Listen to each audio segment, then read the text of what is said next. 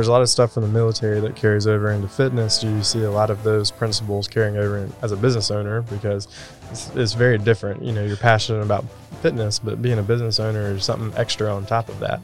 Absolutely. A lot of the skills that I learned in the military, discipline, not needing someone to necessarily motivate me, but being a self-starter. I've learned some great lessons from, some of my mentors and leaders in the military about, being a man of your word, being prompt, being diligent. And if you give your word, if you say you're going to do something, do it, always giving 100%. And just those basic principles of waking up every day, getting in a fight and giving your best fight has just proven to be invaluable.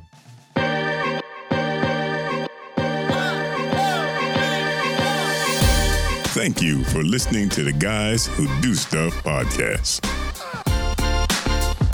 Visit guyswhodostuf.com. You probably shouldn't Google that. All right, welcome to the Guys Who Do Stuff podcast. I'm Joe, and today I have a guest host filling in, Nolan. Howdy. Howdy. Thanks for filling in. No problem. Just wanted to let you guys know our regular co-host, Josh, the guy of Doers of Stuff, was playing basketball and tore his ACL. And so he's currently laid up, recovering. And Nolan, who's been on the show before, right. The lawyer extraordinaire from Fuquay Arena, is filling in for Josh. And today's guest, super excited to welcome Kenny Ragsdale of Frontline Fitness. Yes, sir. Thanks for having me, Joe. Yeah, I get to also produce a podcast. And so I was just on one and got to hear a little bit of your story and thought it was so fascinating that I wanted to get you on Guys Who Do Stuff and talk a little bit more about what happened in your your story of entrepreneurship. So you started out in the military. You've been in 20 plus years, correct? That's right. Right after high school, joined the military, United States Army. And like I said, I come from a long-standing military family. My dad was a World War II vet. I'm the youngest of five. I have three older brothers. Each one of my brothers served in one branch of service. Right. My oldest brother, Vietnam vet. So was there ever a moment you weren't going into the military? I was so, I guess I say, enamored and impressed by what I saw, my dad and my brothers, that I knew two things early in life. One, I was going to serve in one branch of service or another. I didn't know the length of time. I didn't know it would turn out to be almost 30 years. Right. And then the other thing is that I would have some type of business. Always had that entrepreneur itch. Mm-hmm. So as I told you previously, they used to have this program way back in the day. Again, I joined 1989. It was called the Delayed Entry Program. You could actually sign up to go into the military during your junior year of high school. And I did that. So I was ready. All I had to do was just meet the rest of the requirements. And I was off. Which was graduate. Yeah, graduate. So do they still do that? Do they still take kids in high school? I don't know if they take them that young. I think it may be you actually have to be a senior. I bet you sat down with the recruiter and you're like, well, here, my dad, my grandpa. He's like, yeah, you're fine. That's sure in there. It was kind of a no-brainer. We already have your uniform. It's in the back. We're just waiting on you. And so you actually mentioned in the previous podcast, which I thought was incredible, just like a testimony to the kind of personality you must have. You started out in the military in one of the lowest ranks. That's right. And then you had a whole career and you ended up leaving as a major. Yes. So I started out enlisted. I went from, I spent 12 years enlisted. So I went from a private E1, lowest rank you can possibly have in the Army, and made my way up the ranks to be a senior NCO, Sergeant First Class E7. And I just felt like I could have a greater impact on the commissioned officer side. I wanted to be more involved in the planning, the operations side of things prior to receiving a plan as a senior NCO to just execute and oversee. I wanted to be more at the ground level, being able to implement change at a higher level, I guess you can say. Yeah. So I made the change. Started over as a brand new lieutenant, Butterbar, and worked my way through the ranks, held all the key assignments, platoon leader, company command, commanded 2 companies downrange doing deployment, and held all the key staff assignments. And retired as a major June of 2017. June of 2017. Clocked out. Turned the page, sir. So does it feel like, I can't relate it. I can't even I don't think I have a frame of reference. I think of retirement as like the old guy that's just now going to sit and watch TV. You're clearly not that. I mean, what did retirement feel like for you? You're 40, what? 48. 48? 48. With the time I retired, I was, 46. It was a bit intimidating, to be honest, because all I had ever done my entire adult life, it was very structured, regimented. I had grown comfortable in my environment. Sure. So to think of having to make that huge transition to do something that I had never done before, and I didn't have a frame of reference. Right. It was very intimidating. Did you know exactly what you wanted to do when you retired? I did not know exactly what I wanted to do. I spent a great deal of time reflecting. I won't say a great deal of time because, you walk down that road of what do I enjoy most? Mm-hmm. If I had to do anything else outside of uniform and I could actually make a living doing it, what would it be?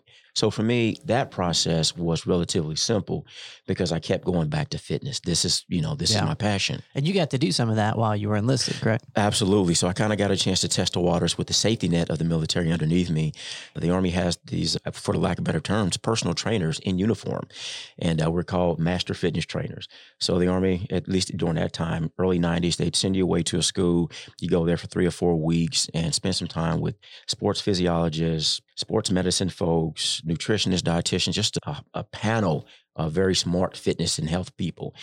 And they would pour into you for those 3 to 4 weeks for 8 to 12 hours a day. And you would go back to your unit assignment. Army does everything like boot camp. Huh? Oh, man. You got 3 weeks. Right. All this information. Sink or swim. It was intense, but it was very beneficial. Yeah. I mean, you learned a lot. You go back to your unit and you were the guy or gal. You were the fitness guru. Yeah. And so you got to actually train people in the military. That's right. And they had a lot I on the line, right? This was more than just, I think I want to shed a few pounds. Right. This was my This wasn't New Year's resolution. It's January 2 right now. I saw like 20 people running on my way into work today, and I'm like, we won't see you in a week. But Good luck. No, this was people's career on the line. This was their livelihood. Yeah. And a lot of people I dealt with, the population was they could not, meet the Army's physical fitness standards. And if you can't do that after a couple of tries, a couple of attempts, certain period of time, what were you the get standards eliminated. back then? I'm curious. Oh, well, it varies. It's by age, gender. So, Okay. yeah. Well, that's good to hear. That's a little bit more fair. It's not like it's 400 squat thrusts. And what One is a size squat thrust fits a thing? Yeah. 3 events, though, were the push-ups, sit-ups, and then the 2-mile run. Okay. So how is that? I mean, training people, civilians now, is that a big difference? I mean, I imagine a lot less on the line. Well, initially, it was for me just dealing with the civilian population because it's a totally different mindset. When you're working with people in the military, they don't really have a choice. You say, this is what we're going to do, then that's what we're going to do. Yeah. And I can just remember thinking to myself, man, I'm not going to make it when I'm telling somebody, a brand new client, okay, we're going to do burpees for 1 minute. And they just stand there looking at me like, you'll be doing them by yourself. And I can remember telling my wife, wow, some of these people, they don't do what I ask them to do or what I tell them to do. She's like, well, welcome to the civilian world. They're like, nah, I'm good. It's an option now. Yeah, very much so. All right. So what was going on like personally when you decided it was going to be personal fitness? Did you have any other job offers, any other things you were considering? I did. I had some really good corporate offers. I had a really good friend that he offered to bring me on board at the Pentagon. So I'd have been doing something very similar to the last job that I held in uniform. I was a brigade S4, which is logistics. So logistician. Yeah. So I tracked, monitored everything you can think of on the logistics side of the house, major movements, all types of supplies, et cetera, for a unit of about 4,500 soldiers. Wow. Yeah, so massive moves. Then other offers that were very appealing that I was interested in, but I knew that I did not want to put on a shirt and tie after spending nearly 30 years doing what I did. Yeah. Always had that entrepreneurial bug that, growing up, having various entrepreneurial ventures. Yeah. It feels like logistics might be the opposite of entrepreneurialism. It's somebody else's thing, somebody else's game, and you just make it more efficient. Yeah, absolutely. So, yeah, that was what was presented to me as I, got closer and closer to retirement. It's just a real sobering thought. I can remember vividly just some of the feelings that I had when I was on leave. I had a lot of time to think and plan what my next move was going to be. And in that time, you also got into a little bit of bodybuilding, correct? Well, I actually did my first show before I retired from the Army. And that was, boy, you want to talk about terrifying. I could jump out of airplanes and helicopters, but my first time walking out on stage in a Speedo in front of 400 or 500 people, man. So that's really how it works. There's like 400 people in the room. Yeah, you're in an auditorium or, there's like 6 people that should be there, right? Judges doing their job. And then there's like 400 perverts. Is that? I'm sure there's some of those in attendance as well. Family, friends, etc. Your family go out and support you in your Absolutely. They sure did. It's not as bad when you walk out in the lineup because you're out there with 10, 12 plus other, other guys to your left and your right, and you guys are battling it out. But it's a mandatory requirement that you do a 1-minute solo routine. Okay. And that can involve some type of dance or whatever. Yeah, that's terrifying. Now that is the time where the pucker factor goes through the ceiling. Yeah. What was your routine? Was it a dance? You guys ever see the movie Hitch? Mm-hmm. Yeah. So you remember when he said, "Let me see what you got." Will Smith asked the guy, I forgot his name on the show. Kevin James in real life. Yeah. So he started doing his dance moves, and Will was like, "Nope, stop. You just stay right here. You stay right in this box." That's what I did. I kept it really simple. Nice. The advice of Will Smith saves one another person. Absolutely. Yeah. Why fitness? What motivates you? Why is it something that's you're passionate about instead of logistics or going to work at the Pentagon, which sounds cool? Well, one, it just became a part of life for me. It was just part of my duty requirement, for the 28 years to stay fit to fight. And in doing so, it was just something I excelled in. It became natural for me. Some people are just naturally gifted at certain things. Yeah.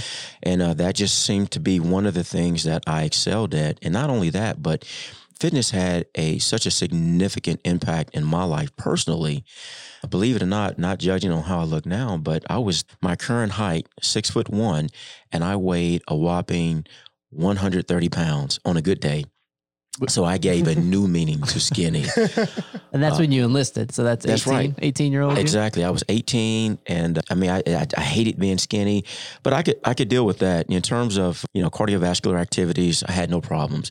But when it came to the more rigorous physical challenges that I faced going through training, with carrying the 45, 50 plus pounds of equipment on your back, plus all the other battle route, weapon, ammo, etc. Yeah. And having to do a ruck march of 6, 8, 10, 12 miles, I struggled miserably. And I was determined to overcome that and not allow that to defeat me. So again, I researched everything I could get my hands on. Of course, back then there was no internet. There was none of that. You couldn't just say, "Hey, Siri." Yeah. Now we got YouTube videos for everything. Yeah, exactly. But I did that and I saw the response that my body had. I grew, I got bigger, I got stronger. I was able to do things and I excelled and I was hooked from there. What kind of timeline did it take for you to see physical changes in your body? I probably put on an additional 10, 15 pounds in about a 6-month period. Yeah. Just in changing my nutrition alone did that. And then obviously with weight training. A lot of people say that, like, it's all about the nutrition. Like, people go to the gym. I'm sure you see that with your clients now. Yes. You could have 2 people put them on the exact same plan and get different results. Exactly. You could be doing the same types of exercises. One of the things that I get to co-host this podcast with Brandon that you were on called The Fire Within. And I'm learning just a bunch about like fitness and the industry, and it's crazy. And I wanted to ask you about how stuff always changes. Like, it's hard to trust anything that you hear people say about the way you should eat. One day the yolk is great. It's the best thing for you. The next year is death. If you have too many yolks, and then people are like, fat's bad for you. And then now it's like, put butter in your coffee. It's just hard to tell like who's telling the truth or who to trust when it comes to that. But I tell you, it's easy to trust somebody that looks like you. It's like you're doing something right. So basically you're telling me I can't go to the gym one time and get a 6-pack abs. Absolutely. I've tried. I'm always disappointed. I go one time and nothing. So that must have been a big motive. You mentioned that was kind of like a big motivator for you actually seeing the changes in your body. Absolutely. Now you've actually got to train a lot of people, and I'm sure you've seen crazy results in them. How does that make you feel? That's one of the things that really keeps me passionate and motivated with this job. Is just the transformation, the sense of accomplishment, the emotion, the achievement that the clients make, that whole process they go through, to know that I had a part in that, to share, that process with them, to be, for lack of better terms, in the foxhole, in the battle with them, being their battle buddy. Yeah. It is a phenomenal feeling. Mm-hmm. There's a romanticism of like being in peak athletic shape that doesn't get matched with a sense of determination from the majority of us. Do you feel like everybody has it inside of them? What are you looking for in people where you're like, man, this is going to work for this person? Well, I can tell you the people that give me pause from the beginning is the people that come in and they tell me up front their list of what they don't do. That right there is an immediate, just take a collective pause. And I go ahead, I still give them the same, attention to detail and service, et cetera. Right. But you learn to pick out the ones that are really serious. The people that kind of hem and haw, for me to even get them in the office or to the gym, just for the initial assessment, those are the ones that typically wash out within the first couple of months. The ones that seek me out, they're prompt, they're there, they knock the assessment out. They're engaged. They are very inquisitive. They have a lot of questions. Right. They want to know, what should I do in terms of my nutrition? They're just chomping at the bit to get started. Those are the ones that typically do very well. Yeah. And they're still with me today. So it sounds like the main difference is motivation. Motivation. Yeah. Now, I've had a few sleepers. I've had a few people, and that's caused me also to like take a nap in the middle of work. Sign me up for that. I'm good with that one. I'm just laying down on an elliptical, still rolling. They're just kind of. One of my early PT clients, young lady, she was 23 at the time. She came to see me. She's 6'3", 6'4", and very bad posture. Just, self-esteem was just really low. And when she talked, she held her head down. She wouldn't really look at you. Yeah. And in 4 months, and a lot of this was just changing her nutritional habits. She lost over, was it 3 months? She lost over 40 pounds. Wow. I mean, the weight just dropped off. And to see her today, totally different person. Her posture, she's up. She just blossomed into a brand new person. She went back to college, finished her undergrad. She's in graduate school now. But my point was, she was a sleeper. I think I just kind of misjudged her body language and maybe lack of enthusiasm. She was just really shy. Yeah. And once we got started, that's what she blossoms, as I just said. Yeah. I think there's one of the things you said that I think is one of the most poignant lessons that I've learned as a business owner in the last year. I remember reading, I think it was 2-3 years ago, I read the book Switch. I'm blanking on who the author is, but I'll put a link in the show notes. I think Heath is their name or something like that. Daniel Heath, maybe. No, I'm just trying to guess. Maybe I'll pull that out because that's probably not right. But anyways, the premise of the book, or it wasn't the premise of the book, it was just one of the points of the book that really stood out to me, was essentially that self-control is an inexhaustible resource. So the point was kind of like the premise of a lot of these books on habit that you read now by like James Clear, like how do you do habit stacking and how do you make it really easy to get a habit going? And you were mentioning that being fit to fight, now working out really isn't like something that requires a lot of extra effort for you because it's in that habit mode. That's right. And you don't have to exhaust a bunch of self-control so that you can get yourself to the gym because you've established this lifelong habit of that. It's so interesting as a business owner to think through like, because I think of the analogy like this. I'm trying to grow a book of business. This is my kind of first real year in business last year. And so the amount of effort that it took to get stuff started was like the amount of effort it takes to get a locomotive going. It was just so much work. And I'm putting in hours and I'm doing the stuff. And it's been about a year now. And now I'm doing the same stuff. I've been consistent and now I'm getting different results, but I'm doing the same stuff. Do you think that's a bit of the connection as to why people make it and some people don't? Because seeing results, I guess, is probably what people really want to see. That right there is the big thing. Once people start to see the results they're looking for, I think that's true in business too. Yeah, that's a huge motivator. You can only just work so long pushing the ball up the hill, without seeing light at the end of the tunnel, without seeing some kind of change. But it doesn't happen overnight. It doesn't happen overnight, and that's the thing. Just trying to get people to believe that concept that if you just trust the process. If I had a dime for every time I said that to a client, to the same client, I mean, I'd be rich already. But that's the truth. To your point, you have to go in and just be diligent with those simple principles. It's not always rocket science. It's not always some big genius idea or something like that. It's not something like you're doing something special. It's just doing the basics routinely and being consistent and diligent with that daily, and grinding it out. And that's so tough for us. There's a lot of stuff from the military that carries over into fitness. Do you see a lot of those principles carrying over as a business owner? Because it's very different. You know, you're passionate about fitness, but being a business owner is something extra on top of that. Absolutely. A lot of the skills that I learned in the military, discipline, not needing someone to necessarily motivate me, but being a self-starter. I've learned some great lessons from, some of my mentors and leaders in the military about, being a man of your word, being prompt, being diligent. And if you give your word, if you say you're going to do something, do it, always giving 100%. And just those basic principles of waking up every day, getting in a fight and giving your best fight has just proven to be invaluable. This show is produced at Podcast Carry, a professional studio making podcasting simple and fun. Located in Vibe Co-working in Cary, North Carolina. Want to start a podcast to create great content for your business and establish yourself as a thought leader in your city? Go to podcastcarry.com. Connect with your audience. Grow your brand. So kind of walk me through the creation of Frontline Fitness. That was a very interesting process. I used a lot of skills and techniques and processes that I learned in the military.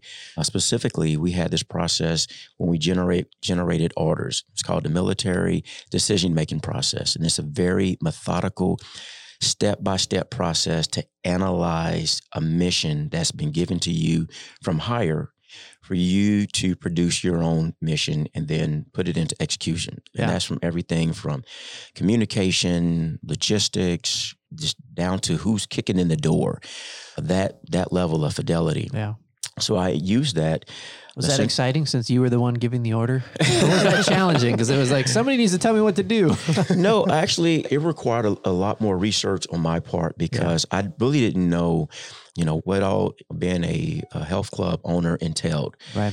So I spent a lot of time doing a lot of research. I would tell anyone, hopefully you would do it anyway, but before you take that first step to just do as much research as you can do. Yeah. And I took it beyond just reading books and reading information on the internet.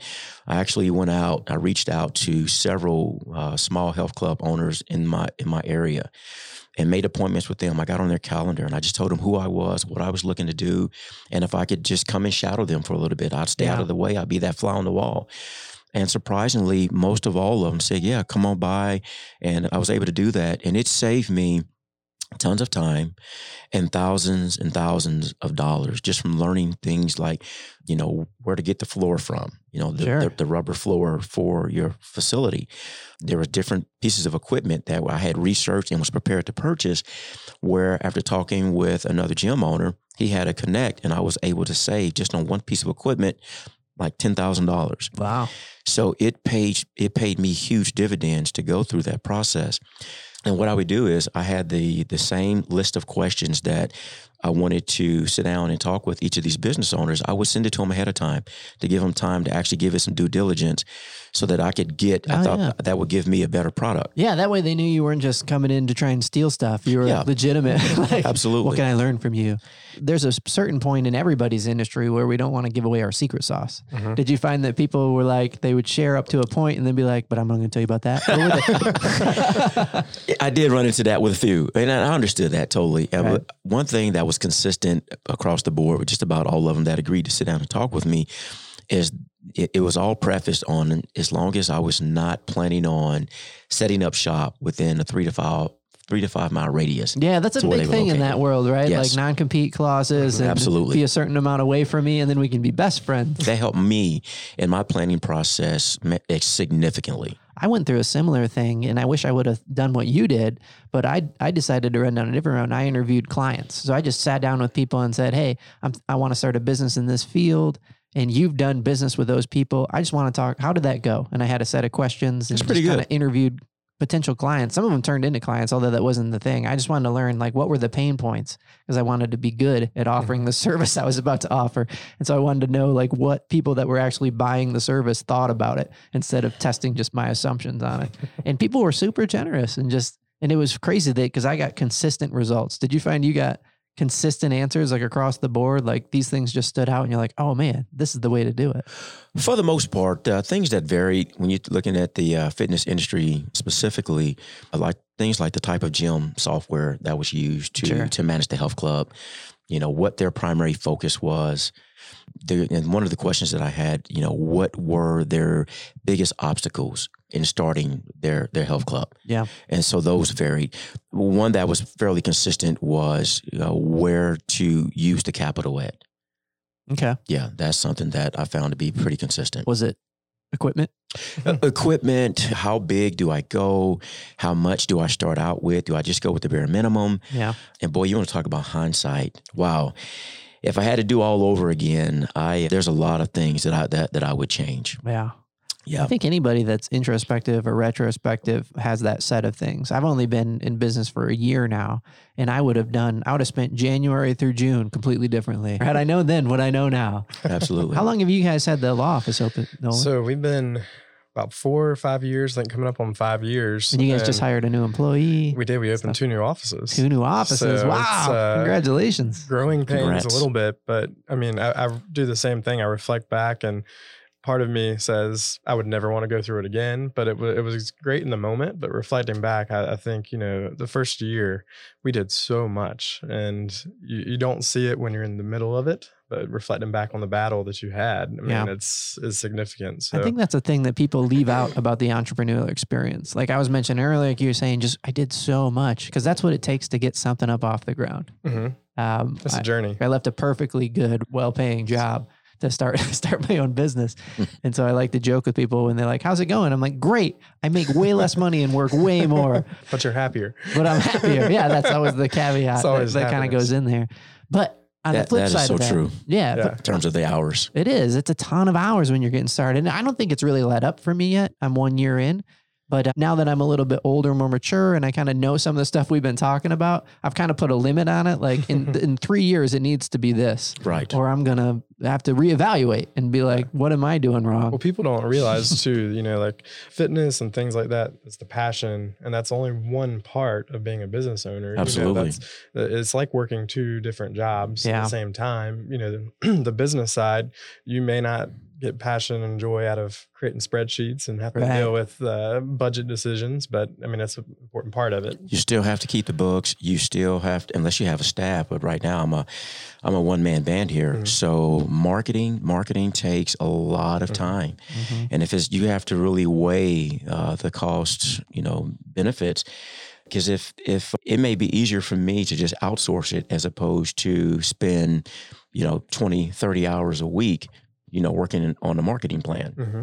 So that's a tough decision though. It's like, do you spend money and outsource it? Yeah. Or do you spend time? And that's equally valuable. I mean, absolutely. And I'm not certain that the same principle that we're talking about translates to marketing, but I have a sneaking suspicion that it does. Like there's an effort that goes into your marketing before it starts to pay off. Like for example, when I learned this, I was actually frustrated and also thinking, oh, that's pretty smart. But like Google Business, for example, when you buy a new domain and you get it listed and you're like, hey, we're a law office. Google puts your website in a sandbox for 8 months before they let it start ranking, because they figure you're new. Most people fail. And so a lot of business owners are like, oh, working so hard. And it's like, doesn't matter until it hits that certain point. And you learn stuff like that and you're like, oh gosh. But then you got people with established super old domains that are getting traffic that blows yours away and they haven't done jack in 6 years. And you're like, yes. How does this work? Trying to figure it out. And then you're like me, you don't know how any of that works. So you're just winging it. I would think comparative to the fitness industry, and that there's somebody, like we mentioned YouTube earlier, is like a great place to go as a resource. Well, now YouTube's kind of like Wikipedia, and it's like, do I even trust that? Like, yes, there's so many different like wackadoos that just have a YouTube channel that then get a bunch of following, and then you're like, I wonder if there's any science behind this. And I can watch 10 hours of YouTube video on SEO and still not be able to do it. So, and you'll get 10 hours of conflicting advice. Exactly. Like, do this, don't do this. This is stupid. This is why you shouldn't do that. Exactly. And it can be a lot to wade through. But I think the overarching premise and the encouragement for people out there in the entrepreneurial space is that there's no replacement for just doing it. That's right. Just doing the thing, learning on your own. You're going to look back in a year and be like, whoa, I wish I would have known that. That's going to happen. Always. But you move on. You learn and you apply the lessons as you learn them. That's right. So one of the things you mentioned early on, you knew you were going into the military. You knew you had that entrepreneurial spirit. Was it, family had owned businesses before and you'd seen that, or is it just a personality thing, or what made you know you wanted to be an entrepreneur? Yeah, that's a great question. A little bit of both, actually. My dad, he owned his own real estate company. Okay. From the time that, I can remember since I was a kid. In fact, one of my first 2 real jobs was actually working for him. I used to mow all of the lawns of the properties that he owned, and then I started doing some of the construction when he was doing like remodeling or whatever to properties. But I saw the rewards of his hard work. It was, very lucrative real estate can be, and he really made a great living doing it. And I saw that. And I was very impressed by that from a very young age. And I had that ambition there's intrinsic value about being able to have a skill and be rewarded for that monetarily as well as in other ways. Mm-hmm. But to be able to start something and to see it grow and to build it and to know that you did that with your hands, your talent. I mean, man, for me, that's awesome. I think you're right on. And if you're thinking like, man, you're wired as an entrepreneur, but you haven't started a business or a company yet, there's going to be a moment where, like, let's say your grandma gave you $50 for your birthday. That feels great. Cool. Right. I'm going to go get $50 for my birthday. You make $50 doing something that you like and that you're good at. Yep. That $50 is worth way more than Absolutely. $50. It makes you feel a whole different way than a gift does. And I know I've experienced over and over again in the last year when I get to do something that I've been wanting to do, or I get to charge, and when they pay me for it, it's like, yes, I'm like getting paid to do something that I like, that was tough, but I figured it out and made it work. Yes. And it just feels completely different. So let me ask you, so starting a company, growing a business, it's likely made up of hard work and strategy, all the stuff we've been talking about, course corrections, consistencies, inconsistencies that you have to fix and move on. What challenges did you face launching a gym? It was the best way to spend my capital. Yeah. We just kind of alluded to that a little bit earlier. I did a lot of the work, a lot of the upfit myself. I used a general contractor as well. Yeah. But I had a 5,000 square foot facility that I painted from literally floor to ceiling. And I rented an industrial sprayer, an industrial lift. Right. And it took me about a week to get this place done. I laid the floors, and there was just so much. I put so much sweat equity into my facility. And in hindsight, I look back and I say, well, should I have spent more of that time maybe networking, maybe working on pre-sales, maybe doing a little bit more marketing prior to the grand opening? And at this point, the answer to that would be yes, but at the same time, I would have significantly cut into my budget. Yeah. So you just have to find that happy medium and find what's going to work best for you and your situation. Yeah. Any kind of trip ups or mistakes that really could have screwed you over? Oh boy. But you persevered and you made it through. We need about 3 more podcasts to talk about that. Really. I'll give you the biggest hiccup at the beginning before the doors even opened. Guys, this right here I was like, I really hope this is not the beginning of how things are gonna be. So before I opened the facility, I had a conversation with the equipment vendor. It was in December of 2016. I didn't open until August, the end of August. It's August the 25th. Okay. So almost 1 September. So talking to the equipment vendor, had all the equipment that I wanted to get, got it narrowed down. That within itself kind of took an act of Congress. But I had everything set in terms of what I needed, and I was ready to go. So the conversation we had, he said, okay, Kenny, from the time you place your order to delivery and installation, it would be 2 weeks, 3 weeks max. I was like, great. Yeah, you're 9 months out at this point. So I'm like, this is awesome. So continue to plan. I go through all the process and all the steps that I had set in place, executing my plan, what I think is to perfection, step by step by the numbers. I signed the lease 1 June. Now, I'm a logistician. This was just a rookie business mistake, but I know better. I did not double check with the equipment vendor prior to signing the lease just to confirm our conversation of a 2 to 3 week lead time. After I signed the lease, I paid my first month and the deposit. Had everything turned on, all of the utilities, the cable, the 50-inch TVs were mounted. Everything is ready to go. Right. And so I called the equipment vendor, and I say, okay, I'm ready to place my order. I want my grand opening to be 1 July. It's 1 June. I got the keys in my hand to the building. I'm a proud building owner. I am ready to launch Frontline. And he said, Kenny, he said, man, I'm so sorry. He said, Bud, you should have called me. He said, that was during our slow season. He said, this is now our peak season.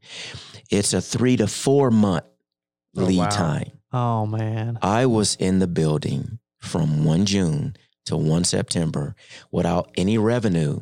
And I just totally cut into and absorbed all of my buffer money that I had set aside before the doors even opened. You want to talk about a gut punch? I bet. Yes. Man. Yeah, that's like getting ready to throw a grenade from your foxhole and you drop it and it's a puddle in your foxhole. You can't find the grenade. That's a rough one too, because it's not like I could see a lot of people doing that. Like, who would really go and call again? But in hindsight, you're like, sure, it's probably your lead time in December is this, but now it's this. But that wasn't the way I was thinking when I was hearing the story. I'm like, it takes 3 weeks to get equipment. Yeah. Right. It was, so that right there, that was a huge blow. If I had to do anything over again, I would start there. Absolutely. I mean, it was a very simple mistake, but it was a very detrimental and costly mistake. Yes. I find that so many of the mistakes, we make, they're good. They're learning experiences. So it's something you won't do again. It's a valuable mistake to have made, I guess. But, so many business owners trip over their own feet with stuff because there are unexpected things that can come up, whether something with the building that you just had no way to plan for could have come up. It's tough, but I've heard crazy stories about the silliest things tripping people up, zoning issues, permits, these things that shouldn't be that hard, turn out being very difficult. Had some issues with that as well. I fully expected to be able to close off a room. I had a group fitness room to separate from the rest of the health club where we were doing the weightlifting and boot camps, et cetera. So the group fitness room was for all of the group fitness class, all the typical stuff, yoga, Pilates, et cetera. And I thought it was a go, had my contractor ready to launch. And this time I double checked. Fire marshal came out and said, nope, you cannot do it.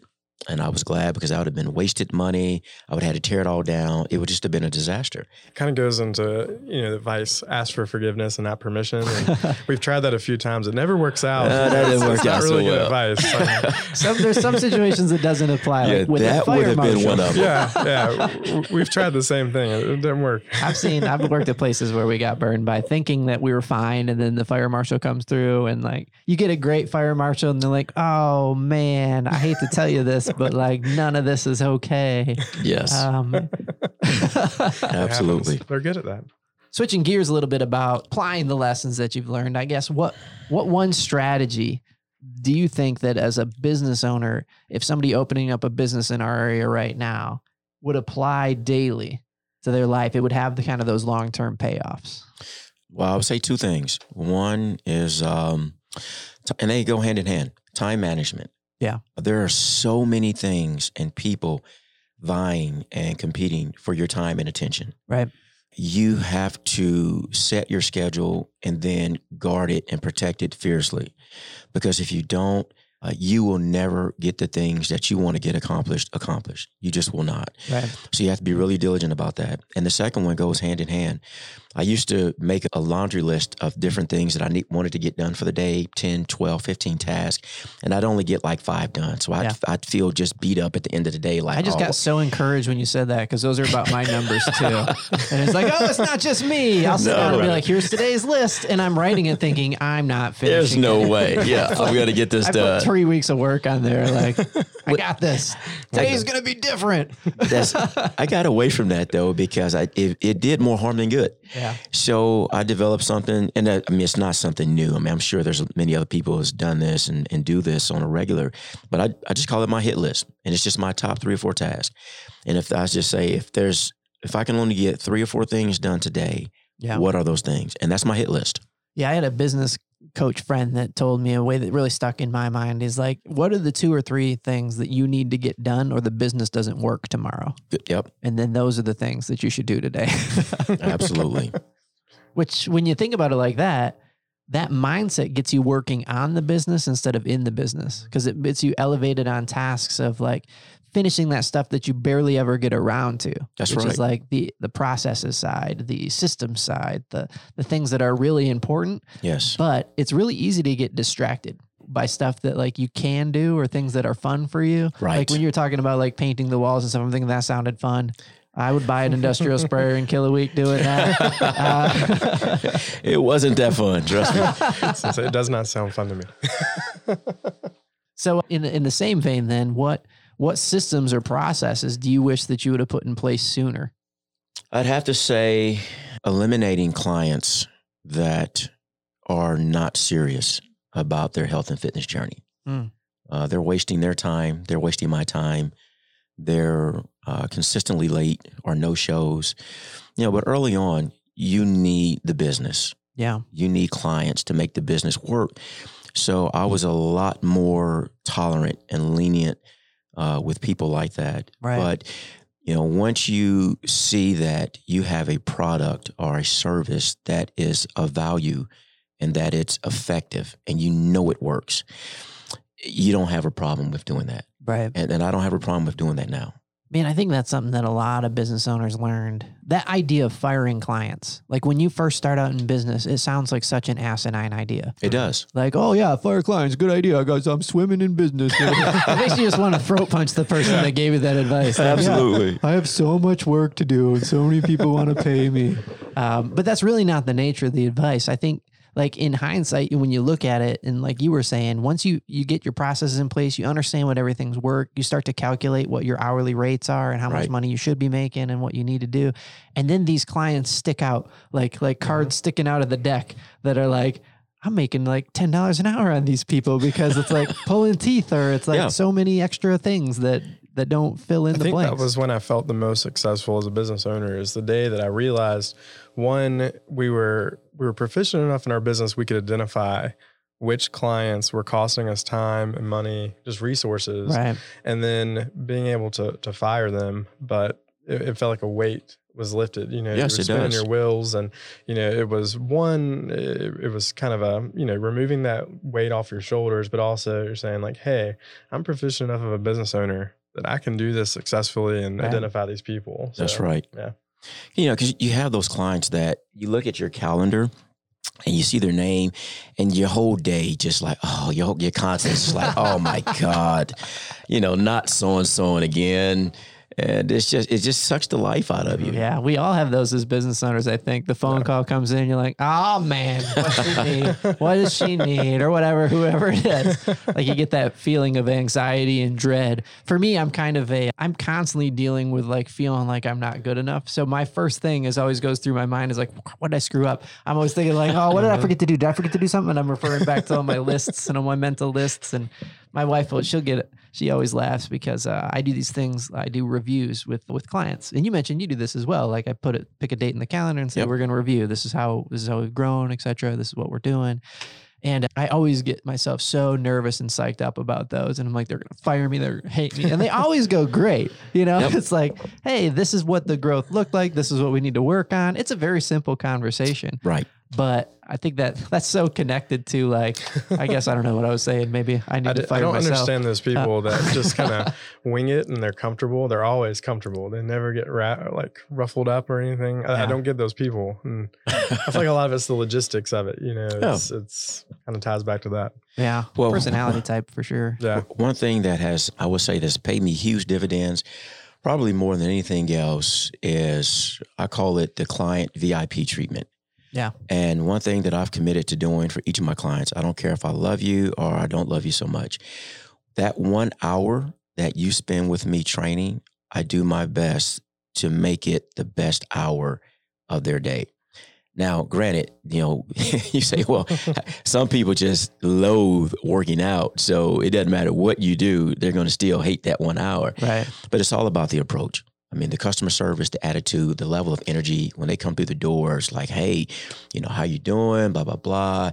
Are you ready to get this going? No matter what failures or setbacks you had yesterday or before you got here, put all that to the side. For this 1 hour, we're going to get after it and we're going to have a blast doing it. Yeah. Yeah. I think that's a huge part, because then you actually get to help them out with their accountability. If you can create an atmosphere where they trust you, and like I train with Brandon, and so like I trust him and we get along well. And so when I go in, he's like, "How's it going?" I'm like, "Well, I ate like crap," and it's smart for me to tell him that stuff so he can know and help me put some stuff in place instead of like the secret shame kind of thing. Like, how was this weekend? Oh, this weekend was bad, man. I did not do well at all. And there's been a couple of times he was like, "How you feeling?" I'm like, "Well, I haven't eaten since I guess yesterday." And he's like, "Crap, eat a banana. You're about to pass out. We're going to work out. What are you doing?" Yes. But I think if you don't have that trust with your clientele that they can come to you and talk to you about what's going on. And plus, I think it's just smart as a way to operate as a human. Right. To just tell people where you're at. Exactly. And I think people want to help you, and they don't know how to help you unless you ask for help. And for most of us, we can't ask for help unless we're honest about what we're not good at. And man, this is not an area where I'm great. And then allow people to offer you advice without, snapping at them. I would say that's probably typical with most guys. Yeah. Yeah, I found that. I've said this before on the show, and I know my wife probably doesn't think it's funny at all, but I'm great taking advice from anybody but my wife. And she'll give the best advice consistently. She's a genius. Like, her dad has run multiple businesses. She went to business school. I have no business not doing everything she says I should do. And for some reason, I'm like, well, let's just see. I have this and then somebody else will tell me something. I'm like, somebody I learned today in the podcast. She's like, I told you that. I'm like, dang it. That's funny. I love asking this question because I love the diversity of answers that I get. So you were successful in the military, went from a low rank to a high rank. Then you started your own company, which is awesome and not easy to do. And what do you think success is? What's the definition of success for you? Success for me would be doing what you set out to do and actually achieving what you set out to achieve. I mean, having spent almost 30 years in the military, you can't sugarcoat. You're either successful with your mission or you're not. Yeah. I mean, it's just, for me, it's cut and dry. There's no gray area there.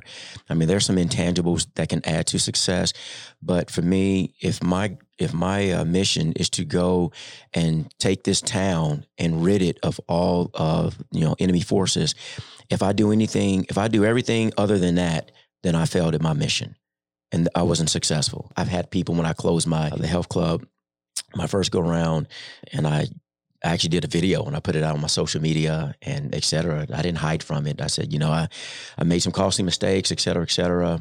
This date will be my last date, with my health club. It'll be closing, et cetera, et cetera.